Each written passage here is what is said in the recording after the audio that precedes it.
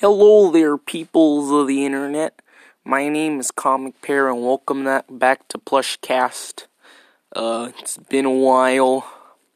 Only took me 85 years to make the new episode.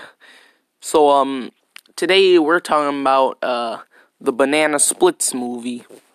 So, if you don't know what Banana Splits is, it's an old show from, like, the 60s.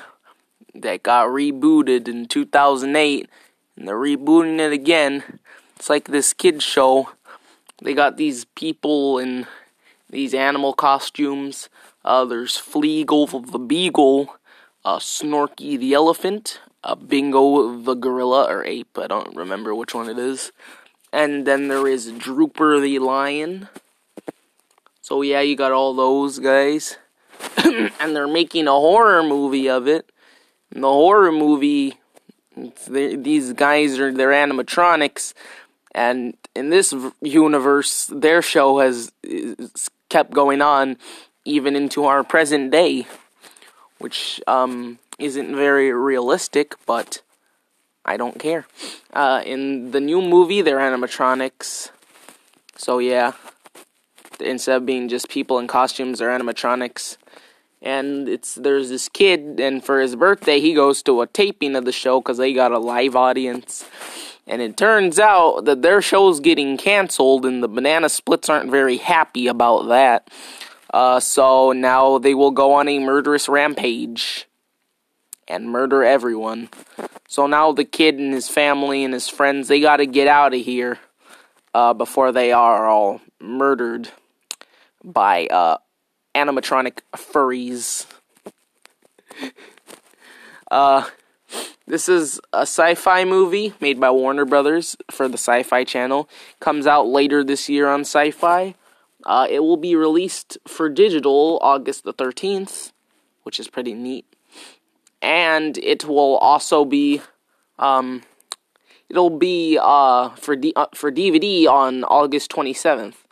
So yeah, if you want to get it, you can get it starting August the 13th. But if you have Sci-Fi Channel, then maybe you want to wait a little bit more. Maybe wait a little bit so you can get it. But, you can buy it or rent it if you want. So yeah, that's pretty much the whole idea of the movie. It's kind of like Five Nights at Freddy's in some ways, with killer animatronics and stuff like that, and the birthday party and a show performance and all that kind of stuff. Some people said that Warner Brothers probably took their original script for the FNAF movie, because if you don't know, Warner Brothers was making the FNAF movie, but then Scott decided to leave Warner Bros. And he's now making it with Blumhouse because he didn't like their script. So people are saying Warner Bros. Might have used that script, changed it a bit for the Banana Splits movie. I used to believe that. I don't believe it as much now, but I think it's still a possibility. From what they said at their Comic-Con panel this year, it doesn't sound too much like a FNAF kind of rip-off movie. The way they described certain things in the plot. No spoilers, but it sounds kind of interesting, sounds a little more in-depth. But then again, that could have been what the FNAF movie was going to be.